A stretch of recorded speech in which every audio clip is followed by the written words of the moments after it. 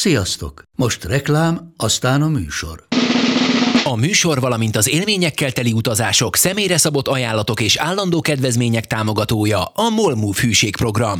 Nyisd meg a MOL Move appot, a profilodba belépve add meg a Totalkár promóciós kódot és tankolj MOL Evo és Evo Plus üzemanyagjainkból 15 forint per liter kedvezménnyel. Ne feledd, a Totalkár promókóddal most még jobban megéri MOL Move tagnak lenni. Vége a reklámnak, jön a műsor.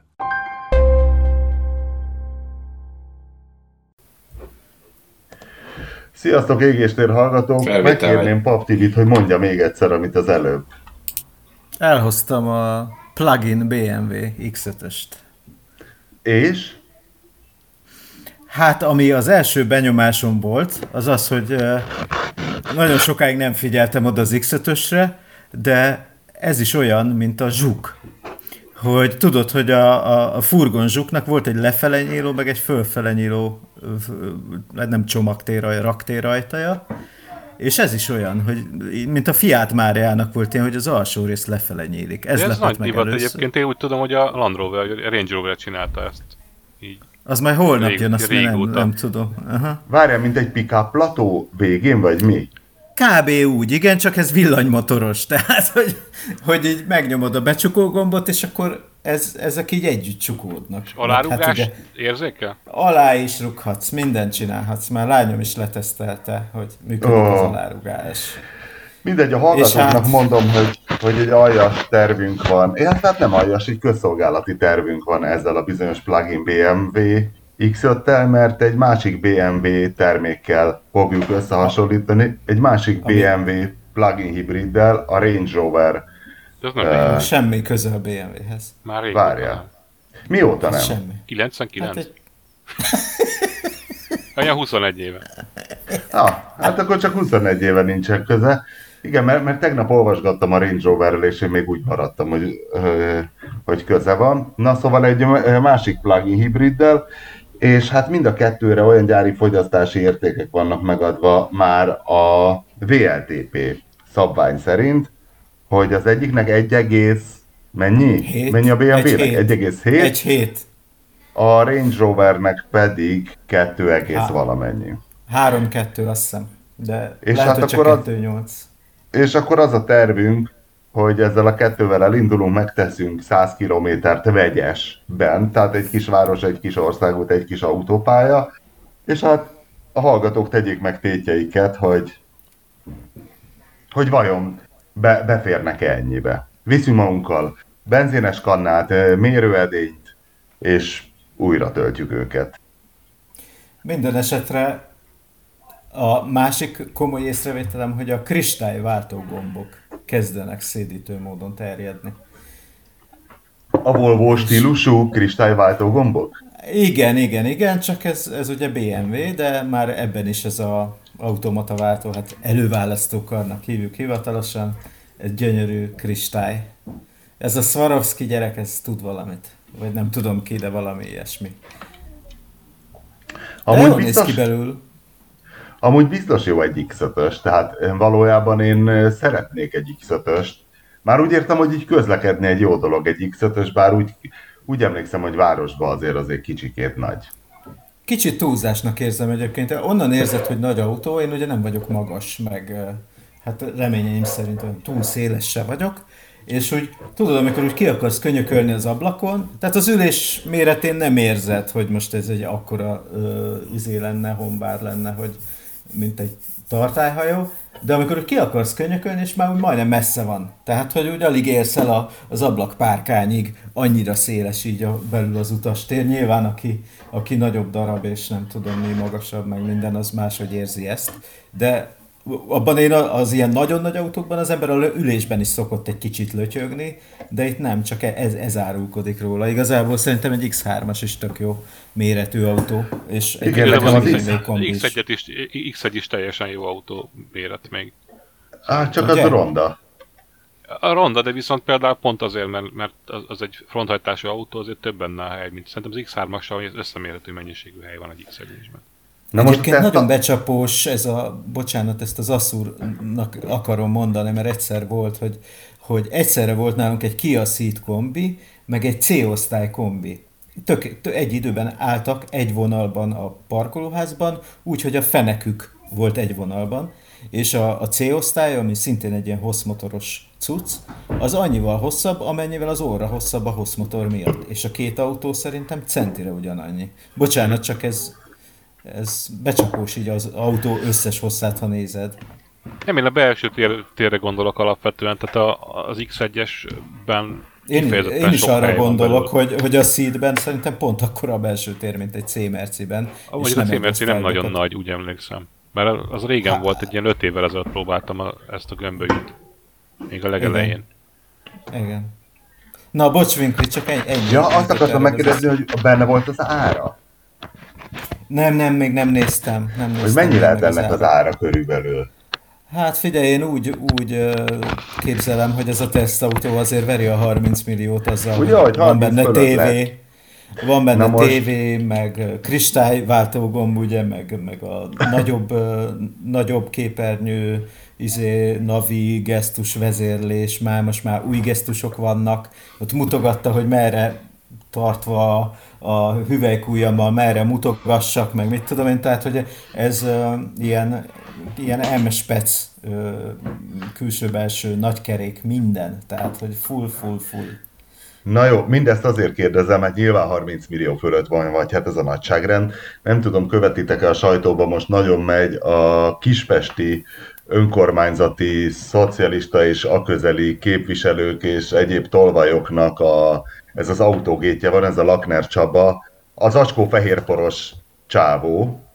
Meséld el, mert én ezt nem olvastam, sajnos. Hát volt az már évek óta megy, hogy mert azt hiszem az önkormányzati választások alatt hoznak nyilvánosságra, kinek ugye mit, ugye, hát ugye mennyire tehetős egy politikus, ugye, Borkainak a jaktos házi pornó, a budaörsi polgármesternek az hát nagyon low budget, és akkor szárazföldi. Igen, és volt Lakner Csaba, aki pedig egy kis zacskó, hát ilyen jellegzetes kokainos, tasakos, kiszerelésű fehér port lóbált, és a többi, és írtózatos síbolás volt amúgy ott Kispesten, csak ennek az autós vonatkozása az érdekes, hogy most, legalábbis ma több újságban is ez volt írva, hogy hát nem áll össze a kép, hogy ennek a Lakner Csabának, akinek egyébként érdemes megnézni a Facebook oldalát, mert még nem törölte, vagy nem tette elérhetetlenni, mikor utoljára néztem, hogy na mindegy, hogy luxus terepjáró, hogy nem derül ki, hogy honnan telik neki luxus terepjáróra, és megnéztem, mi az ördög lehet a luxus terepjáró, és kíváncsi volnék, kitaláljátok-e, mi az a luxus terepjáró, amivel kapcsolatban Lakner Csabának nem jön ki jó irányba. Itt arra? Nem, azért annál drágább. Dacia Duster? Nem, az a baj, hogy nagyon irányított volt a kérdésfeltevés. Várjál akkor, Opel Mokka? Nem, Skoda Karok. Úristen, micsoda. És hogy hát miből vette, nem lehet rájönni, miből vette. Hát nyilván eladta azt az acskó fehér port, amit ott lengetett. És hogy hát az egy 12,5 milliós luxus terepjáró. Ugye hát látszik, hogy nem minden újságot írhatnak szakértő autós újságírók, hiszen a Skoda Karok az se nem luxus, se nem terepjáró. De hogy nem volt 12,5 millió, hanem annál olcsóbb volt. És meg is biztos családi támogatásra vettem. És természetesen. Kölcsönökből. Családi kölcsönből. Igen. Winkli, átküldtem a Range Rover. Jaj, köszönöm. Winkli, átküldtem a Range Rover adatait. És az mennyi az ára? Miatt mondtam. Hát figyelj, Lakner Csabának nagyon sok fehér port kéne értékesíteni. Azt a szentségit. Jézus, ez Greta Thunberg lájkolja. Figyelj, ez önmagában az árával megvédi a földet, hiszen ezt nagyon kevesen fogják tudni megvenni. Azt mondja, hogy P4 40 plusz? Bőven. 50 plusz? Bőven. Ne. De. 60 plusz? Hát 60 és fél. Elnézést kérek a BMW-től akkor, mert szerintem ezek centire most már Nyegleó szegény magára húzta, ezt nézd már meg, hogy mennyibe kerül. Ránéztem a BMW konfigurátorra, hogy lelőjem a poént. Van 20 alatt. X5 ez A kisebb hibrid. kisebb dízel motorra, tehát valami 1.8. 25 dízel, nem tudom. Gondolom 2 liter turbó, vagy nem tudom, valami ilyesmi lehet. Azzal 19 valami az alapára. Na de a hibrid 45E, Azt az ugye nem, a sor 6-os, az nincs sor 6-os előttem. izé. Hát az amit most az ötösbe is bemutatnak hirtelen. Mert Így nézem, van, mert és itt ez meg olyan van nyitva. 400 lóerő, ugye? 404 vagy 394? 45E alapára 25. 24,6 hát valamennyi. tessék. Nem is luxus, nem is terepjáró. 1,2-től 1,9 literig fogyaszthat. A hivatalos konfigurátor adat szerint. Úgyhogy, Hát, nekem egyet írt ki egyébként. úgyhogy én szeretném látni, hogy amikor Hazáink? 1,9 literrel megtesztek 100 kilométert, azt nagyon szeretném látni. Tehát, hogyha már Nekem csak, egyet már csak írt 2 ki. litert bele tudunk tölteni, akkor már vesztett a BMW. Hát, Na, viszont... Én lehet, hogy ezért, mert beszéltem a Pistával, ez elmondható, gondolom, hogy néha megesik, hogy beszélünk, és nálam már volt ez a Range Rover, és mondott egy fogyasztási adatot, és azt mondta, hogy nem is rossz egy ekkora autótól, de az nem. Nem 3,2 liter volt? 3,2 liter volt, és tényleg azt mondott, hogy egy ekkora autótól az nem egy rossz fogyasztási adat, tehát Na, de mi hogy volt benne az, van a amit mondott? hibridség. Valamilyen 11 eleje. az Ez nagyon tényleg jó. nem rossz egyébként. Hát ez egy Hát 3 figyelj, tonnás dög, nem? Hát nem 3,18 Kettő vagy valami egész. 1,8. Az nem lehet Nem, egy nyolc, szerintem. nem Szerintem 2,6 fölött vagy kell, valami hogy ilyesmi. Ez biztos. Alumíniumból van, nem? Aha, Melyik része? hát a kis fabrik. Azt szoktam Nem, én is igazából mondani, itt alumíniumból van, csak nagyon sok alumíniumot tesznek bele, az a baj vele. Igen, Hát ezzel sok ráadásul könnyű fémből. a Land Rover azt hiszem azt a technológiát használja, amit a repülőgépiparból vettek át rettenetes mennyiségű szegetcsel. Tehát ott nem hegesztenek, az Audinál azt hiszem sokat hegesztenek, és az tényleg valamivel kevésbé nehéz, de ők meg nem tudom, autónként több ezer szegecset is használnak még hozzá. Bár most ugye az Audi az ezzel az A8-asnál már azt a filozófiát vette elő, hogy egy kis acéllal megerősítjük, és akkor nem tudom én, a nyers karosszéria lett nehezebb valami 50 kilóval. Ezt így ki tudtam számolni, mert véletlenül ott voltam az előző, még sokkal inkább alumíniumból készülő A8-asnak is a bemutatóján, meg ennek is, és hát hízott a kis drága. Na de várjál, hogy rájöttek, hogy jobb lesz, könnyebb lesz, ha mégis kevesebb az alumínium? Hát nem lett könnyebb, látod, mert 50 kilóval nehezebb lett. Nem itt valószínűleg biztonsági megfontolások vannak, vagy igen, leginkább Egyébként ilyen ezt mondta- törésteszt Aha. jellegű dolgot sejtek a háttérben. Igen, csak ez ugye már nem látszik az Euro NCAP magasságában. Tehát, hogy azt mondod, hogy ha ez 64-en megcsinálja ezt a félátfedésest, azt már megcsinálta az előző is lazán. Nem Tehát, igazából szerintem olyanokról van szó, hogy az IIHS-nek a kis átfedéses tesztje, meg ilyesmi. Tehát, hogy csak azt tudom elképzelni, mert igazából az Euro NCAP már nem mérvadó, és nem is lesz az, ahogy elnéztem. Most volt szó róla, hogy hogyan változtatnak. És hát még több elektronika értékelés lesz benne, meg ilyesmi. De a törésteszt az nem hiszem, hogy nehezebb lesz Hát- a gyártók számára. Sőt, hát igen. A Range Rovernél most fölmentem az oldalukra, és 2391 Jó, de abban nincsen km. ember, gondolom. Tele aksival? Na, 75 kg vezető, folyadékok Na, akkor van feltöltve, benne üzemanyag szint 2-4. 90%. Igen, van benne anyag. 2-4, hát akkor 2-3. Mondjuk, ha én ülök bele, akkor már nem adja ki. Már 2-4 fölött leszünk. Ez meg a másik hülyeség. Hogy jöttek rá, hogy minden autóhoz kalkuláljanak egy 75 kilós embert? Ezt kitalálta ki, Asszúr? Nem tudod? Nem tudom, de én azért csodálkozom, mert szerintem a tipikus felhasználó országokban nincs 75 kilós ember, tehát ez konkrétan egy kivesző állatfaj.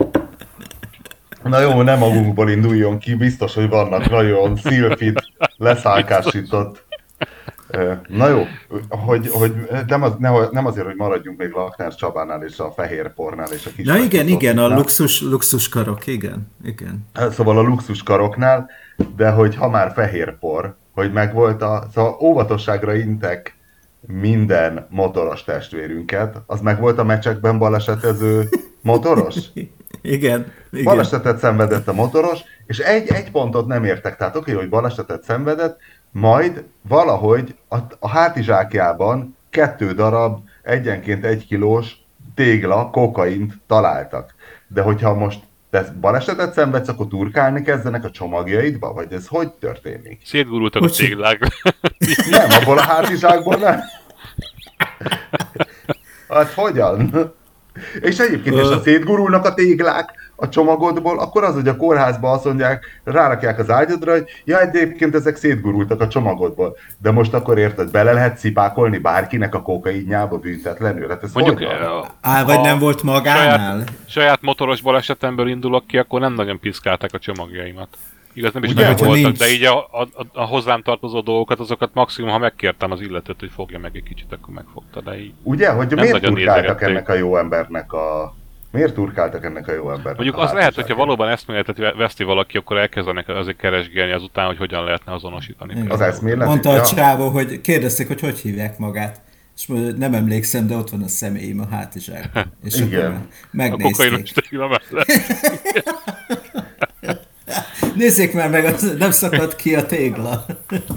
Nem szóródott ki valami a táskámban. Na jó, és nem Jaj. tudom, hogy a járvány miatt van-e, vagy van-e ilyen összefüggés. Amúgy ráadásul ugye most jött ki az az adat, hogy kevesebb halálos áldozata van a koronavírusnak nálunk, mint a tavalyi influenzának.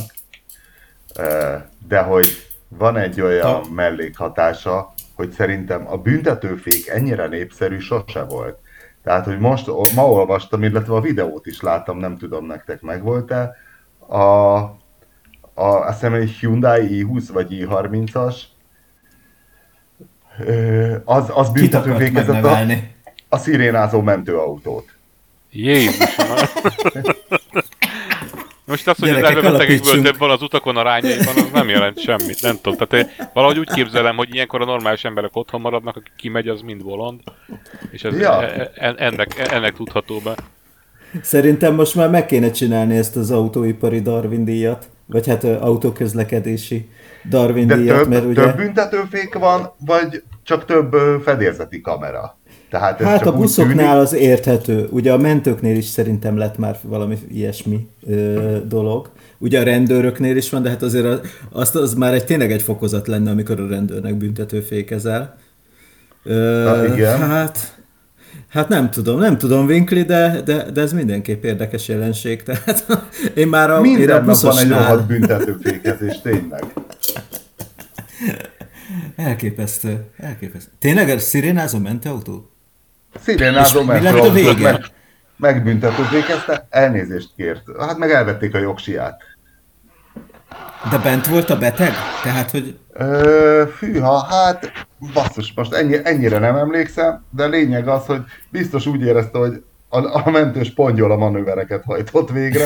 Általában, hogy állítólag büntetőfékezni azért szoktak, hogyha valaki a büntetőfékező megítélése szerint túl lassan megy a belső sávon, én most már ezt is tudom, hogy ilyenkor kell büntetőfékezni. Tehát, hogy jobbról megelőzött, bevágsz elé, és befékezel, hogy nem is tudom, hogy ebből most aztán rájön, hogy mi a baj. Már hogy menjen gyorsabban.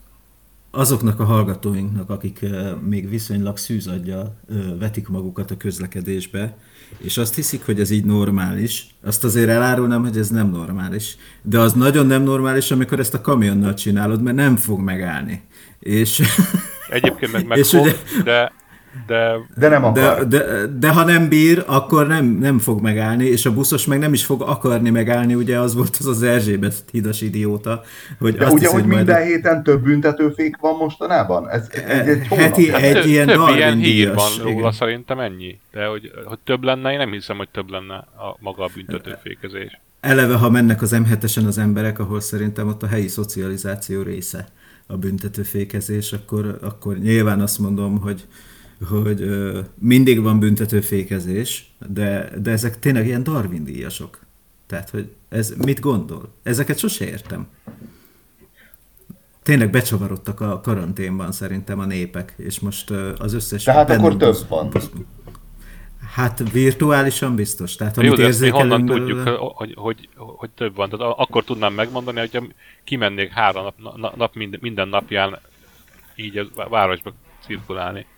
Én egyébként meg vagyok ezzel lőve. Tehát most ráültem a robogómra, és azt érzékeltem, hogy szuperszónikus rakéta, vagy hiperszónikus, vagy én nem tudom, egy ballisztikus rakétán ülök. Annyival gyorsabb, mint a konyhaszékünk, hogy ezt el nem tudom mondani. Tehát annyira szokni kell a sebességet, hogy nem is érzem annyira a kanyarokat. Nem tudom, azt hittem, hogy belassultak a közlekedők. Hát nem tudom, de mindig meglepődök, amikor fölülök a Robertsra, mert néha szoktunk menni ugye autóval, heti egy ilyen bevásárlásra, de hát ugye én még itt nyomom a home office-t a tanítás miatt, meg ilyenek miatt, és nagyon meglepődök, hogy megy. Meg hát bénáznak is a népek szerintem is. Tehát, hogy most alszanak a zöld lámpánál, meg ilyenek. Ez nem szokott így lenni, amikor az embereknek rendesen pörög az agya és pörög az élete. Rájuk is fél a büntetőfék. Én azt figyeltem meg amúgy, így robogózás közben, hogy most büntetőféket csak egyet láttam az utóbbi hetekben konkrétan, de én inkább azt látom, hogy a telefon böngészése nagyon mélyen a műszerfal alatt, hogy ezt nem értem, de ez így ilyen nagyon gyakori jelenségként látom, hogy sodródik át a csávó az én sávomba szemből, most egy fehér valami X3-asba volt egy csávó, és igazából át akartam fordulni előtte keresztbe balra egy kereszteződésnél, és már sárga volt a lámpa, pont átfértem volna, csak itt volt a kérdés, hogy ő vajon lát-e engem.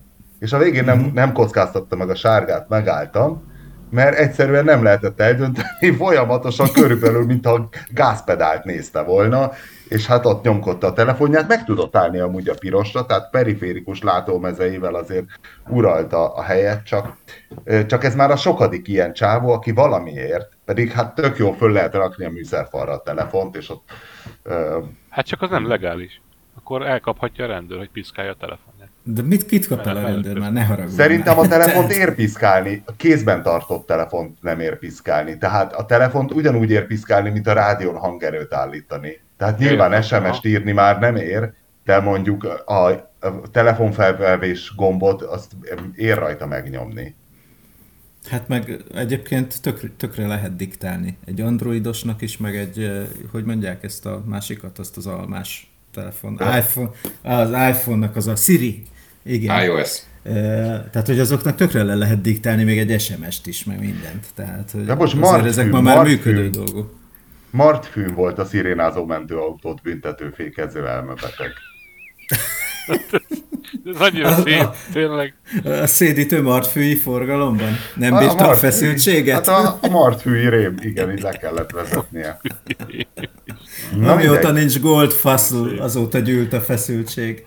Mindegy, abban a szerencsében volt részem, hogy kedden megtekinthettem a koronavírus járvány, nem is mondom kitörése, tetőzése óta első autós sajtóbemutatót. Ó, Lexus? A híres Lexus? A Lexus-t, igen, a jó kis Lexus-t. És hát robogóval mentem, és természetesen most végre megkezdődött ez a magyaros hideg monszun, úgyhogy jól meg is áztam az utolsó pár kilométeren, úgyhogy nagyon jó volt vizes gatyába, időnként kimentem a WC-be, és rátapottam a Dyson kézszárítóra, és úgy egy kicsit melengetni tudtam az altestemet. De hogy Zsombor, a Toyota PRS-e mondta, hogy hát, hogy már a pénzügyi év, hogy most finalizálták a pénzügyi évet, és hogy akkor a profit rátát azt módosítaniuk kellett 10 milliárd euróról valami 4-re. 20-ról, nem? Vagy 20-ról. A profit előrejelzést, vagy tervet, vagy valami ilyesmi. Igen, és akkor én megkértem Asszúrt, hogy nézze már meg, hogy állnak a többiek, és erre aztán asszúralti kórusban mondtátok, hogy hát ez csak a japánoknál van így a pénzügyi év, hogy áprilistól márciusig, de hogy vajon miért? Egyébként az érdekes, hogy azt hiszem, hogy más cégek is vannak, akik így számolnak el, tehát érdekes módon régen, amíg külön cég volt a Porsche, addig nekik például a márciusban volt egy ilyen, vagy áprilisban volt egy ilyen évzáró közleményük, amióta egy Volkswagen csoporttal azóta nyilván nem, de addig így volt. És egyébként meg az adekvát válasz az, hogy nem tudom. Erről meg kell kérdezni egy japán pénzügyi szakembert, hogy vajon mi a különbség oka. Én a cseresznyefákat tippelném, tehát hogy pont a szakura virágzás időszaka lehet. Hát az már rég elmúlt. Hát az április, nem? Tehát, hogy ilyen április, hát, nem? Ja, eleje. Na mindegy. És aztán Asszúr azt is mondta, hogy most holnapra van időzítve több gyártónál is. Nem, ma volt egy Nissan, és sokkal kevesebbet mondtak, mint gondoltuk. Na és akkor mit mondtak? Hát mondjuk az összeg azért az tanulságos, tehát ők most csináltak egy ilyen azt hiszem 670 milliárd jenes veszteséget, nettó veszteséget az elmúlt üzleti évben, ami kicsit több, mint 6,2 milliárd dollár, ami nem tudom 5,90 valahány milliárd euró, de szóval nagyon-nagyon-nagyon-nagyon sok pénz. Még autóipari értelemben is, tehát ez mondjuk egy ilyen Mazda méretű autógyártónak, ha éppen nincs jó formában a teljes vételára. Mondhatjuk. És akkor ezt hogyan sikerült összehozni? Hiszen a Gón már egyenesbe rakta őket, nem? A Gónt hibáztatják, igazából az van, hogy kicsit túl van tervezve a gyártási kapacitásuk egy ilyen 7 millió autóra, és eladnak 4,7-et, vagy valami ilyesmit. Tehát, hogy akad egy ilyen 3 milliócska, vagy nem tudom, 2, valamennyi millió autónyi gyártókapacitás, amit nem használnak. De ez a járvány miatt, vagy amit csak drága? úgy? Nem. Ebben még nincs benne a járvány egyáltalán szinte. Japánban azt hiszem márciusban még nem is voltak intézkedések. Európában is alig. Tehát azt hiszem Olaszországban volt Európában márciusban komolyabb leállás. Tehát, hogy nagyon-nagyon kismértékben szól bele ebbe az egészben a koronavírus járvány még. De akkor a Gón mi a fenét rakott rendbe? A Gón az 20 évig volt főnök. Azt hiszem pont 20 évig. És az alatt többször is rendbe rázta a Nissan-t, az utolsó döntései nem voltak épp szerencsések, azt kell mondani. Tehát az látszik, hogy ő éppen egy zuhanó pályán hagyta ott, vagy hát ugye vették ki a kormány mellől. És lehet, hogy fölhúzta volna, de lehet, hogy nem. Nem tudjuk. Tehát, hogy fölhúzta volna a botkormányt? Igen. Ha nem kell a végén egy csellótokba bújnia? Igen. Így van. Van róla amúgy hír, hogy most akkor, hogy most mi van? Legutolsó az volt, amit meg is beszéltünk szerintem, hogy az ő szökése kapcsán letartóztattak embereket. Azt hiszem Törökországban 7 embert fogtak el, Amerikában 2-t, akiket okolnak azért, hogy ő elszökhetett, de konkrétan róla azt hiszem nincs hír egy ideje. Tehát még volt valami a járvány kitörése után, hogy valami producerrel tárgyal a történet megfilmesítéséről, de ennyi. És hát kérdés ugye, hogy ki játszaná, Tom Hanks, vagy Harvey Weinstein, vagy nem tudom. Ó, egy Tom Hanks által megszemélyesített csellótokba bújó. Én azért a múltkori New York Times hír után én azt mondanám, hogy ebből musicalt kéne írni ebből. Tehát, nem biztos, hogy nem lesz egyébként. Tehát ki kell várni. Egy ilyen Andrew Lloyd Webber valami jó kis én és a tokom. Na, de várjál, és akkor, ha ilyen katasztrofális eredménye van a Nissannak, akkor, és semmi jele, hogy a jövő évi eredmény, hát, az úristen milyen jó lenne, hogy akkor nem lett? Most becsuknak egy üzemet Spanyolországba hirtelen. Több konkrét információ egyelőre nincsen, de azt mondták, hogy egyrészt, hogy van bőven tartalékuk, tehát valami, azt nem tudom rendesen, hogy pontosan milyen nagyságrendet akar, de 2,5 trillió jennyük van. Hát az a készpénztartalék. Ezt nem tudom elképzelni, ezt a hegyet. Tehát ez egy kicsikét több, mint amit most elvesztettek, mondjuk egy nagyságrenddel, és még van valami állami hitelhez is hozzáférésük, vagy valami ilyesmi volt, ami szintén 1,5 trillió jen.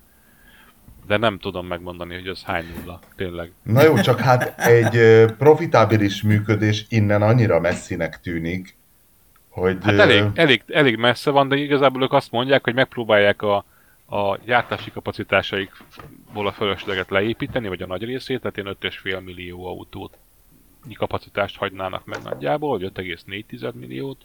Csökkentik a típusok számát valamennyivel, gondolom a veszteséget hozó autókat kivezetik, és hát egyáltalán egy ilyen optimalizáció kezdődik nagyjából. és arról volt bejelentés, hogy akkor miket vezetnek ki, és esetleg miket vezetnek be? Nem nagyon. Hát tudunk tervekről, például azt azóta, hogy ez kijött, láttam, hogy lesz új Nissan Z például, tehát azt úgy tűnik, hogy az megmarad, sőt, új lesz belőle. Meg tudunk egy olyanról, hogy lesz nekik egy azt hiszem elektromos SUV-juk talán? Igen, Úgy egy rémlik. Qashqai méretű Egy Qashqai SUV. méretű dolog, csak elektromosban, igen. Mondjuk attól nagy nyereséget nem várnék. Hát ez az, hogy ezeknél a nullszaldó az álom. De az Isten ilyenek. igazából valószínűleg Azért ne sajnáljuk őket ennyire. Én nem hiszem. Én ezt nem hiszem. Tehát oké, a Toyota Mirai-ról elhiszem, hogy azon nem keresnek, de hogy nem hoznak ki úgy egy elektromos autót, amit meg is lehet venni. Hát a Leafről sokáig azt állították, hogy veszteség van rajta, csak a image polírozás miatt csinálják. Hát figyelj, én ezekben nem hiszek. Tehát, hogy oké, az elején lehet, hogy veszteséges, de mit tudom én, ugye, és akkor megint itt elkezdek toyotázni. A Toyota azt mondta, hogy oké, amikor kijött a Prius az első generáció, akkor az bukta volt, mert a fejlesztés meg a nem tudom mi, meg drága, meg kevés fogy belőle, de az, amikor már a második generáció kijött, azt úgy már deklaráltan azt mondták, hogy ez úgy van megtervezve, hogy ez már nyereséget termeljen. Tehát, hogy én nem hiszem. Ugye akkor szokott az lenni, amikor a Ford kihoz egy RS-t, és hogy csak 5000-et gyártunk belőle, mert hogy ott akkora bukta az autó, hogy minden egyes eladott példány, minél többet gyártok belőle, annál nagyobb a bukó. Tehát, hogy ott nem érdekel, de szerintem nem hoz úgy ki egy autót, ami tényleg így szélesebb körben elérhető lesz, hogy azon bukjon, mert hát nem hülyék. érdekes ez, mert szerintem a mostani villanyautókon sokan buknak, de úgy már nem, hogyha azt számolják, és azért akartam mindenki Európába hozni az idén az összes villanyautóját. Ugye a Honda is ezt az E-t ezt most kifejezetten Európára találta ki, mert hogy itt a széndioxid kibocsátási kvóta megsértéséért kiszabott büntetésből lehet annyit spórolni vele, hogy azzal együtt már megéri Ja. a villanyautót forgalmazni. Tehát valószínűleg ez is benne van most. Például a Volkswagen ID3 vagy? ID3-nak az árazásában biztos benne lesz ez is. Hogy meg hát ugye a sok állami támogatással együtt már nagyobb tömegek tudják megengedni maguknak. Most pont tegnap volt az a hír, hogy a franciáknál ugye olyan ilyen kétrészes támogatás, amiben 12 000 eurót lehet egy régi dízelautó beszámítása kapcsán 12 000 eurót lehet egy villanyautóhoz támogatást igényelni. Összesen. Ami már nem olyan rossz. Tehát az azt jelenti, hogy a 32 000 eurós autóból lesz egy 20 000 eurós autó, ami azért sokkal többek számára teszi elérhetővé. Nem azt mondom, hogy olcsó lesz tőle, de mondjuk, hogy 10 millióból lesz 6. Azért nem teljesen mindegy. Hát igen, de a Nissan-t nem ez fogja megmenteni, hogyha csinál egy Qashqai méretű elektromos SUV. Nem valószínű, ezért is mondtam, hogy attól én nem várok nagyon. Tehát, hogy valószínűleg ott is az van egyébként, hogy nekik nem jelent veszteséget ezt gyártani. Egyrészt a Leaf-fel a közös alkatrészek miatt, másrészt meg pont azért, mert Európában visszahoz egy rakás pénzt a széndioxid kibocsátási átlag csökkentésével, de valószínűleg nem azon fognak keresni. Inkább arról van szó, hogy azokat a modelleket fogják megszüntetni, amin vesztenek. És azért vesztenek rajta, mert nem keresik az emberek. Tehát, hogy igazából ez lesz a... És mik azok a Nissanok amúgy? Én a Micrára tippelnék. Az európai mikro lehet, hogy igen. Hát itt a Juke meg a Qashqai marad A lényegében. Datsunokról beszéltek, ami itt ugye nálunk nincsen. Ami meg hát igazából az De várj, és miért a Micra a gyenge láncszem, mikor például pont a Zsomborot ezen a Lexus sajtótájékoztatón, amikor mondta, hogy akkor mi lesz, mert hogy lesz ugye júliusban Brüsszelben a Yarisnak a bemutatója, mert hogy nekik a Yaris a legfontosabb európai modelljük. Hát akkor ennyi erővel a Nissannak meg a Micrának kéne a legfontosabb európai úgy is volt sokáig, de az előző generációnál elkövették azt a hibát, hogy áttelepítették Indiába a teljes gyártást, és az a Micra az egy kicsit megroppantotta az európai Micra eladásokat, úgy általában, én úgy tudom. Ez nem azért roppantotta meg az eladásokat, mert Indiában gyártották, hanem hát mert... azért, ha láttál ilyen Micrát közelről, szerintem de. Miért azt úgy láttál?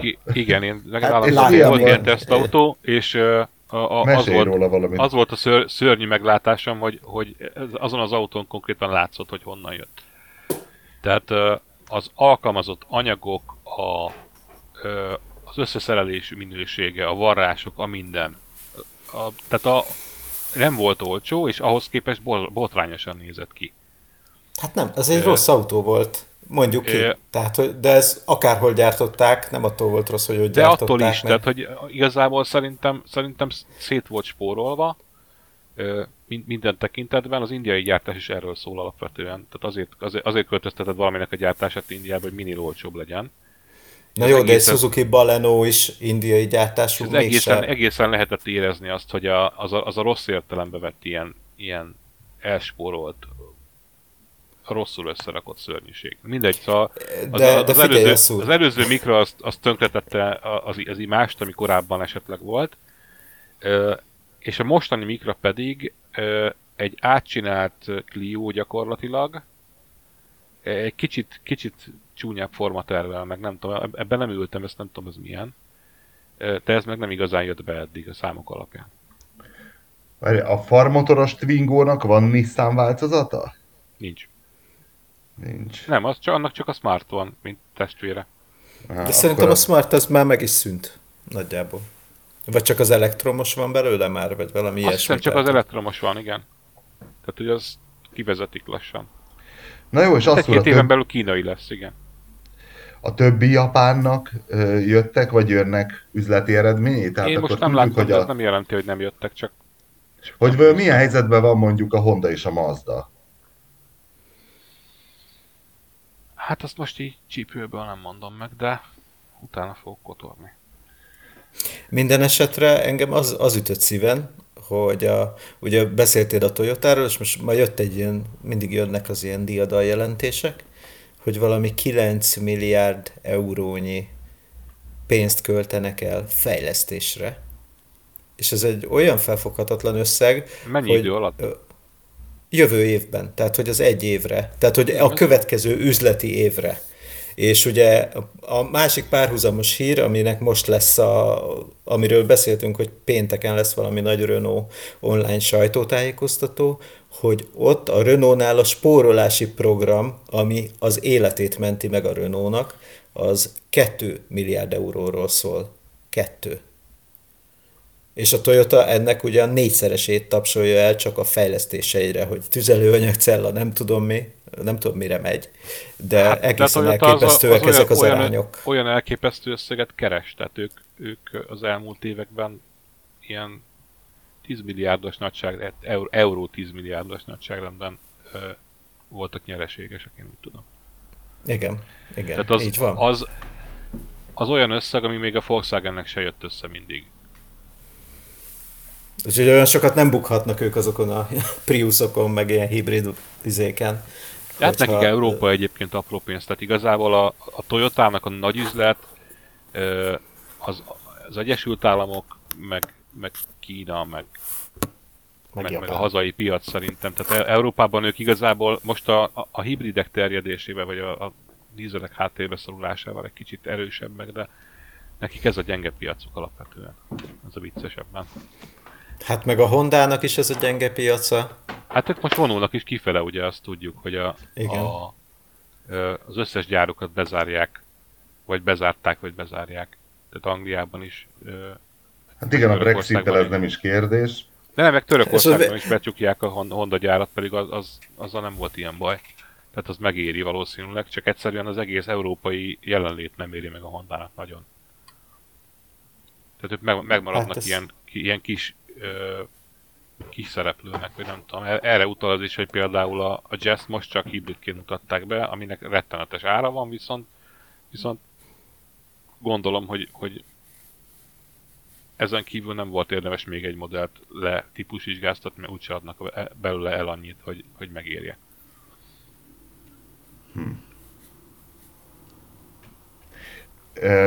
Tibi, te tudsz amúgy újraindított sajtóutakról? Tehát tudjuk, hogy a Toyotánál, hogy lesz ez a jó kis egynapos Brüsszel, ahol egy újságíró per autós körözés lesz reptértől reptérig, nem lesz semmi zártéri foglalkozás, és plusz lesz még egy októberi Proész City, de különben semmi, és a többiek vajon adnak életjeleket, vagy ez a kellemes dolog lesz, ez nekem nagyon rokonszenves ez most így a Renault-tól, hogy még a Lexus Budaörsig se kell kimenni, hanem egyszerűen online lezavarják az egészet. Képzeld el, pont a Renault akar szervezni, de ez is ilyen tapogatózás jelleggel megy a beszélgetés arról, hogy egyáltalán ember hajlandó-e elmenni. Gdańskban valami hibrid, ugye ott jönnek ezek a hibrid kaptűrök, és hogy hívják kicsit a Clio, meg még valami, meg lesz plug-in hibrid, és ezeknek akarnak egy ilyen bemutatót, és ez ügyben megy a tapogatózás, hogy... Gdansk tök jó, én még életemben nem voltam Gdanskban, de szerintem ti se. Voltatok már Gdanskban? Hát, nem. Én ugye? nem jutottam el Lengyelországba. Ugye? Na, látod, hogy ez azért legalább körülnézne az ember még akkor is, hogyha nem látsz semmit, csak a háromszög szendvicset a Lufthansa gépen. Hol járott Lufthansa? Lot. Ja.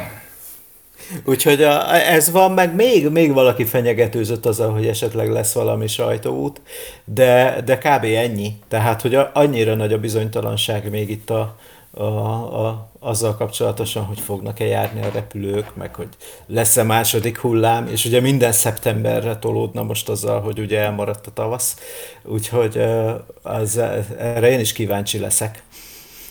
Úgyhogy én azt mondtam erre a Renault-sra, hogy hát figyelj, Balázsnak hívják ott a sajtót, figyelj Balázs, én senkinek nem fogom azt mondani, hogy már pedig kötelező elmenni, de aki önként vállalja ezt a veszélyt, az elmehet. Hát most mit mondjak erre? Ez hát tényleg a 7 bátor mesterlövész, aki útnak mer indulni Gdanskba, az gyönyörű lesz. Hát figyelj, van olyan, hogy például én most nem mennék el, mert mit tudom, van olyan, hogy van olyan a családban, akinek vannak olyan alapbetegségei, ami rizikósá teszi a dolgot. Tehát, hogy azt mondod, hogy ez tökre megérthető, hogyha valaki azt mondja egy ilyen helyzetben, hogy nem, ha valaki meg azt mondja, hogy nekem ilyen nincs, és amúgy se félek a vírustól, meg amúgy se vagyok. Azt nem tudom, hogy az egy dezinformáció volt. Én emlékszem, hogy ezt olvastam, hogy nincs rá bizonyíték, hogy bárki elkapta volna repülőn.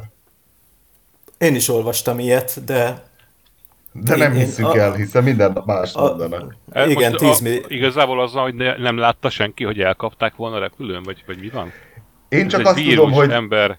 Én csak azt tudom, hogy január végén, amikor igazán berobbant a távol-keleten a járvány, mi akkor jöttünk haza családilag Vietnámból, és Phukuok szigetéről Bangkokba, a bangkoki reptéren, ami a legdurvább góc volt, ott vártunk 4 órát, majd Dohában, ami szintén egy nagy góc volt, ott vártunk 3-at, és hát nem tudom, hogy megkaptuk-e a járványt.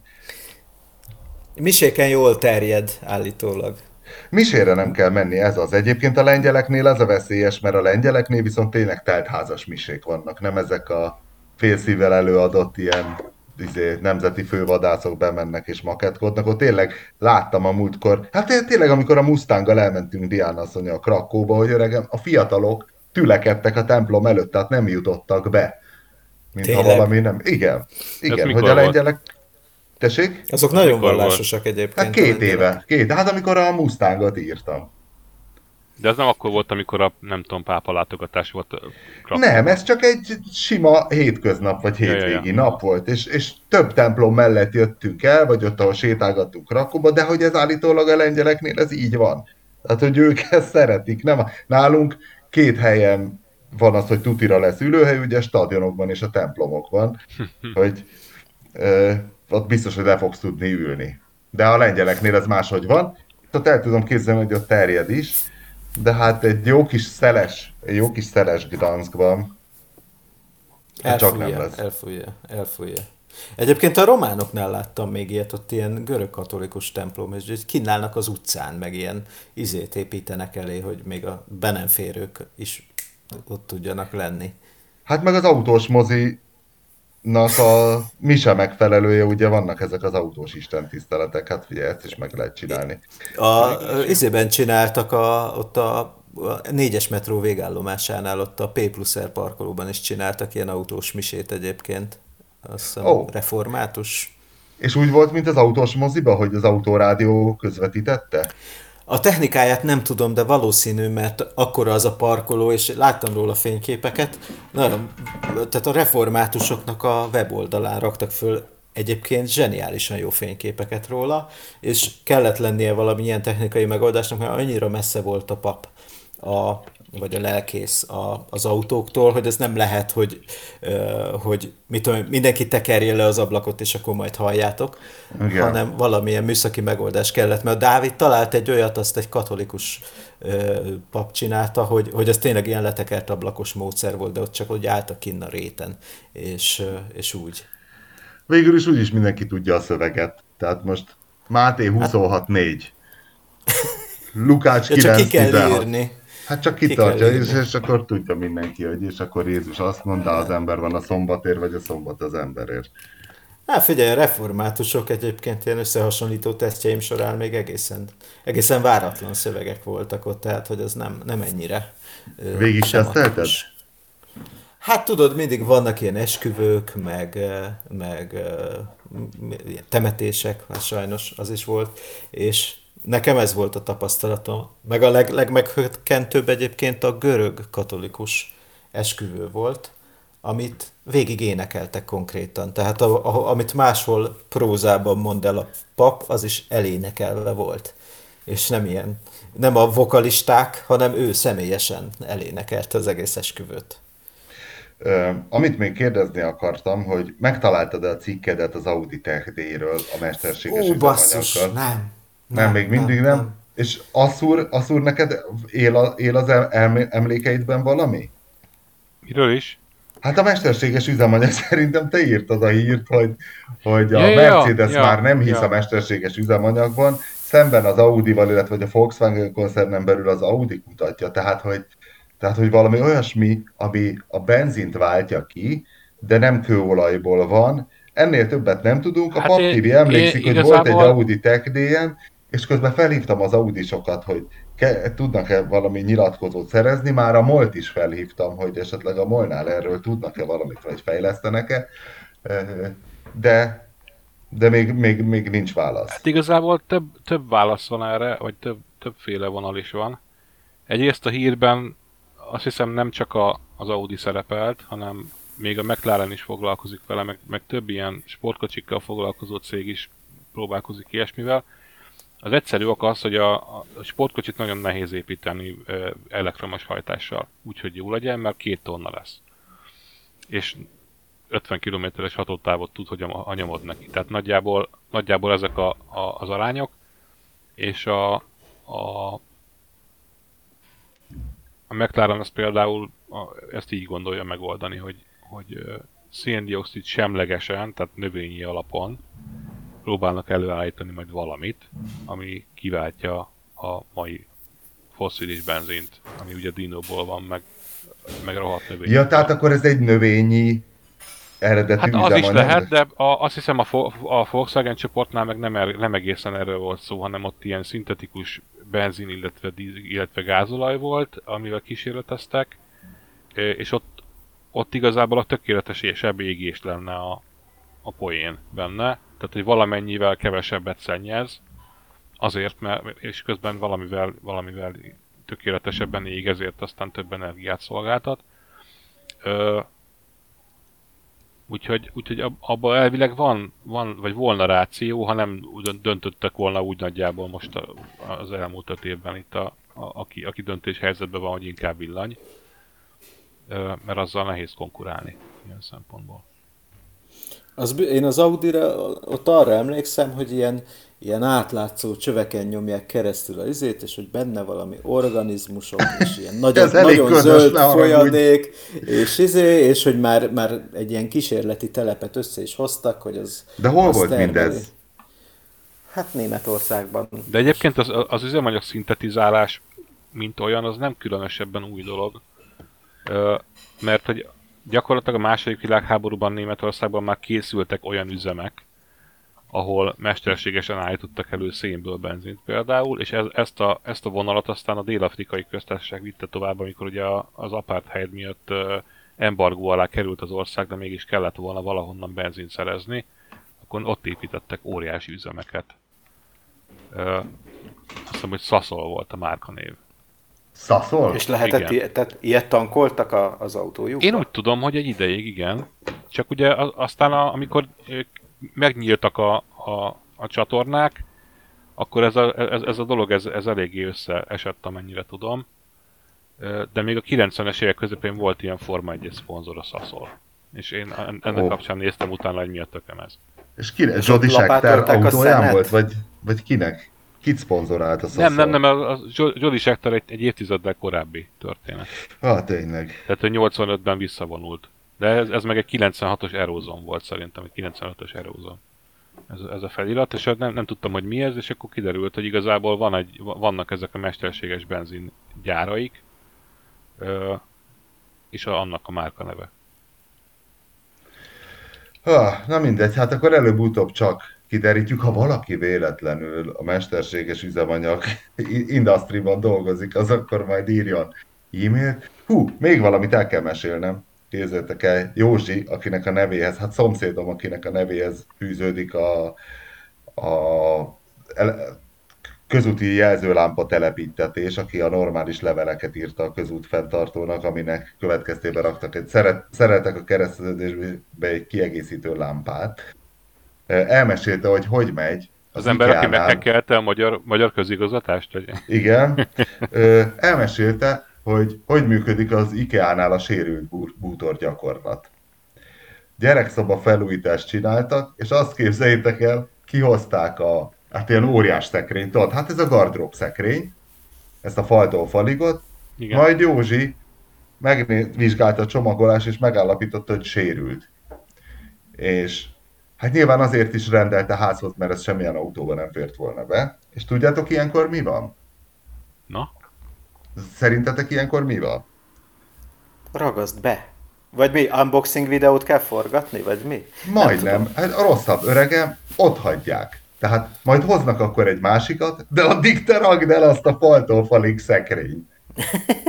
De utána elviszik. De mi volt 2 hét múlva? Hát majd amikor megjön az új. Tehát 2 hétig ott volt ez a rohadt ott. De mi volt sérült?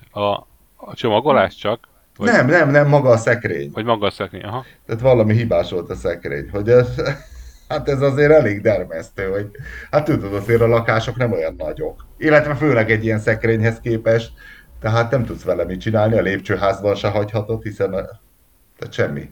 Kész. Hát, ezek mindig riasztóak, ezek az online kereskedelmek, ugye a legjobbak a kínaiak, hogy volt az éjjellátós levélíró, aki küzdött a kínaiakkal, hogy hát olyan drága lenne visszaküldeni, próbálja meg inkább elajándékozni. Volt egy ilyen javaslat például, meg aztán utána, hogy hát akkor adunk 5 fabatka kedvezményt a következő SD kártyából, meg mindent megpróbálnak, hogy ne kelljen, és megnézed, őrületes postaköltség mondjuk visszaküldeni egy ilyet. Ez tény. Na jó, mielőtt elbúcsúznék még, szálljon az égéstér köszöntése a Rheinhesseni Toszkánából a kényszerpihenős autóipari mérnököknek, konkrétan az alliteráló változat a Sprendlingentől Sopronig, nem tudom, hogy hol van Sprendlingen, és mit terveznek ott. Hallgatónk egyébként egy elkeseredett motoros, mert hogy Németországban, hát gondolom, amikor írta a levelet, még nem volt legális motorozni, mert azt írta, hogy azt nem veszi be a Bundespolizei, hogy azért verhetek a Szerpentinen a Mózel felé, mert megyek az Aldiba vásárolni. Szóval szeretettel köszöntjük őket. Ha valaki tud valamit erről a rohadt műbenzinről, akkor feltétlenül jelentkezzen. Hát egyébként meg találkozunk. Egy hét múlva, és akkor megmondjuk. Végre elspoilerezzük, hogy vajon. Hát félig meddig most már elspoilereztük, hogy mennyit fogyaszt ez a 2,3 literes szabványfogyasztású Range Rover, és az 1, hány litert fogyasztó X5-ös? 1,7 litert 1,9 is volt ott, ne vicceljetek. Ó, bocsánat, ez a nagykerekű verzió, tényleg elnézést. De ez nem a nagykerekű. Te alapréncset kaptál, vagy mi? Nem tudom. Ja, nem hiszem. Mert ezen a BMW-n akkora kerék van, ugye, hogy a postást elhajtották az imóból vele, és akkor beállt valamilyen olyan gépi mosóba, ami nem az áthúzós rendszerű, és tudod, ott van két oldalt, két sín, amin maga a mosó. És ott így faltól falig volt benne az autó a két sín között, vagy a két kerék, akkora kerekei vannak, elképesztő. Várjál, most nézem, hogy a Nyegleo átküldött az opciós lista, még executive hátsó ülés is van benne. És wow. négy utas valami masszázs Ultra Metallic Gloss, hát az egy elég extrás. Nem tudom, mi lesz a hosszút kaptál? Hosszút kaptál, vagy mi? Tehát ez az miből derül ki? Még nem láttam, azt mondja, várjál.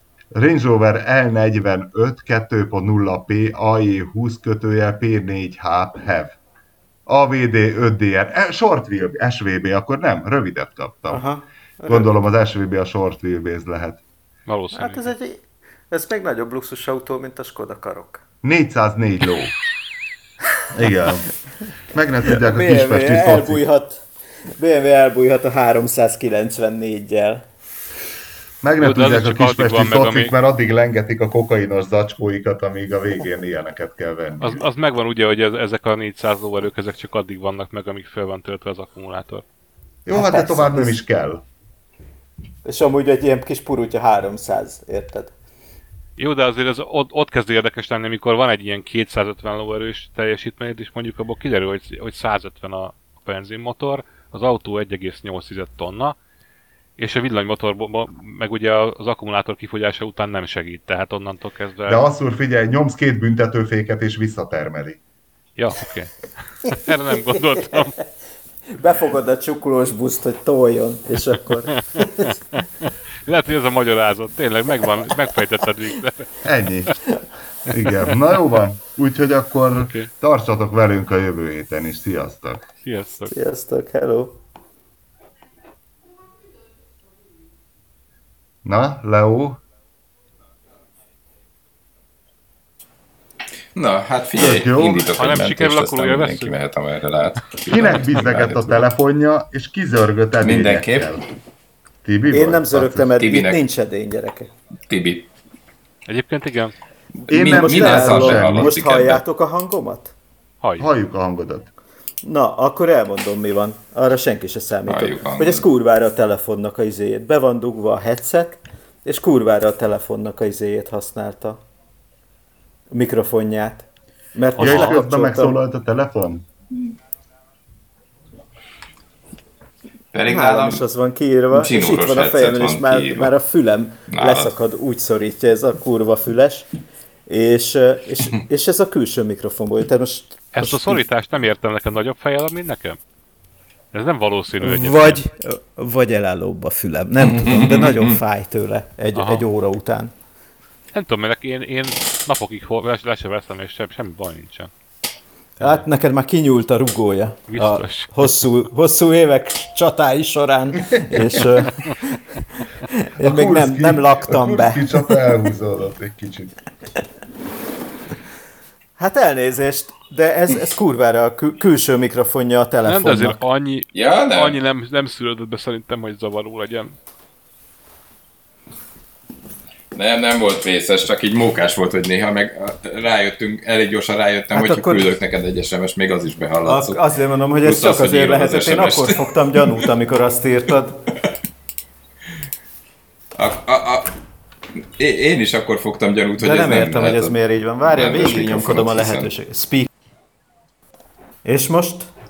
Jó, meg vár. Ugyanaz a hang, most letiltom a mikrofont. Ugyanaz a hang. Igen, jó. Igen. Az elején csináltatok valamit, amitől más lett nagyon a hangod. Én arra tippelek, hogy ez ugyanaz. És most? És most? Ugyanaz. Igen. Ez a browser settings. Végigcsináltam a 3. És ugyanaz, és így lekapcsolgatom a mikrofont, és ugyanúgy szólok tovább. Látom, igen, itt így van. jelszín. De az elején csináltál valamit, amitől mondtuk is, hogy közelebb. De ezt a Nyegleó csinálta. Nyegleó mit csináltál? Az volt az. Hát ez az Echo Cancel nevű menüpont, de igazándiból, hogyha azt megnyomom... Beszélj, Tibi? Így most teljesen cancelled Na, Tibi. így szar. Igen. Nem csak az Echo-t, az egész Tibit. Az igen. Az teljesen stúdió. Mindegy, viszont sokkal jobb a hangminőség. Hát egyfelől szerintem ezt olyan sokan nem használják, tehát nem kell rágyúrniuk annyira arra, hogy minél ilyen. Tehát, hogy úgy értem, nem a mi sávszélességünk, hanem ugye ez egy alapvetően ugye egy szerverközpontú cucc a Zoom is, és ez meg szerintem nem.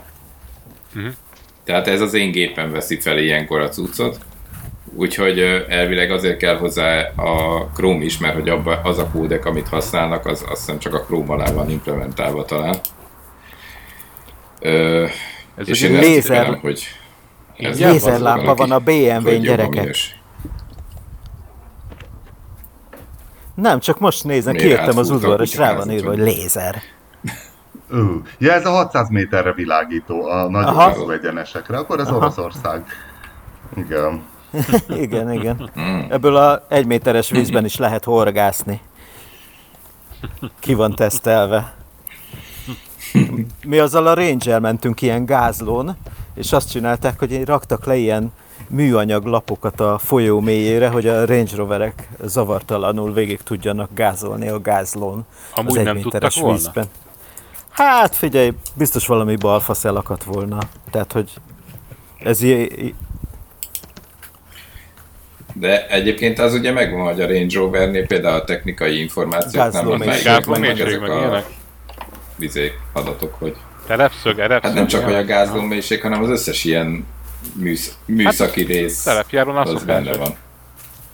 Tehát ilyenek vannak, hogy standard útmagasság, ezt gondolom. Standard útmagasság? Saját magassága valójában. Így nevezik. Igen. Ja, hogy gondolom az útbeállítás, tehát hogy a nem emelt légrugó. Aha. Igen, mert hát ugye ez emelt légrugós játék, igen. Az a Range, az nagyon ki tudja emelni magát. Igen. De jó volt a gázlón is. Egyébként. Igen. És majd rá van írva itt a mexikói légrugóra, hogy do not open. Ne piszkáld a késsel, mert baj lesz, tudod. High gas pressure. Mekkora nyomás van egy ilyenben? Hát szerintem egy ilyen 10 bárnak kéne lennie. Hát akkor lefújja a hajadat, hogyha véletlenül az biztos. Nagyon durva. Durva. Ezt ki is tázom majd. Az is ilyen, mint a buszokban, ilyen tömlő van? Tömlő? Több kamrás tömlők vannak most már ezekben a személyautó légrugókban, és azóta jók is. Tehát az első generáció az ilyen szar volt, ami ilyen Touareg, meg mit tudom én, amikor először kijött. Azok zötyögtek igazából kis egyenetlenségeken, de ezek az ilyen 2-3 kamlás ilyen gumitömlők, amiket most használnak, azok már egészen jók tudnak lenni. Hát ez szerintem azért egyébként nem rugózik jól nagyon. Tehát az 5-ös BMW az jobban rugózott az Üllői úton. Hát, mert ott nem kell a magas karosszéri oldaldőlését kemény rugózással kompenzálni. Igen, meg picivel azért kisebb rajta a kerék, azt hiszem. Mert ez a másik, igen, hogy... Melyik autó volt? Az CLA Merci volt, amiről kiderült, hogy egy jó autó, csak alapkiépítésbe kell megvenni, mert a Bistejót kapott, vagy valami ilyesmi. Igen, de az a Bisteinek a szolgálatja meg, volt. Igen, ami jó. 1.5 DCI motor, meg nem tudom. És közben a peres nagygumis, nagyfelnés az meg egy fos volt, mert hogy ez meg mi mindig kaptuk az AMG csomagokat, meg gondolom azt írja elő a gyár, hogy a újságoknak ezeket az AMG-s cuccokat kell kiadni. Hát ez a Németországból indulnak ki, ezek sose jártak keleten. Jó, de nincs egy ember, aki vállalná, hogy ő inkább odaadja azt, ami jó. A magyar újságírónak, ami Magyarországon jó. Na jó, van, én közben kiszállok, mert lemerül a laptopon, vissza kell mennem a gyerek megőrzőbe. Jó van, hajrá! Sziasztok! Hello. Mondjuk én nem állítottam most le a felvételt, ezt hozzácsapjuk? Ezt feltétlenül csapjuk hozzá, mert ez az érdekes rész. Csak vicceltem. Legközelebb majd az after party. Na jó van, hello! Ciao, hello! Jó van. Na jó van, akkor sziasztok!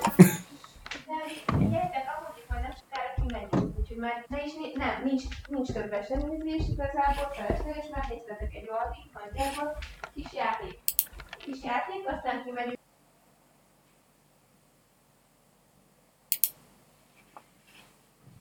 A műsor a Béton partnere.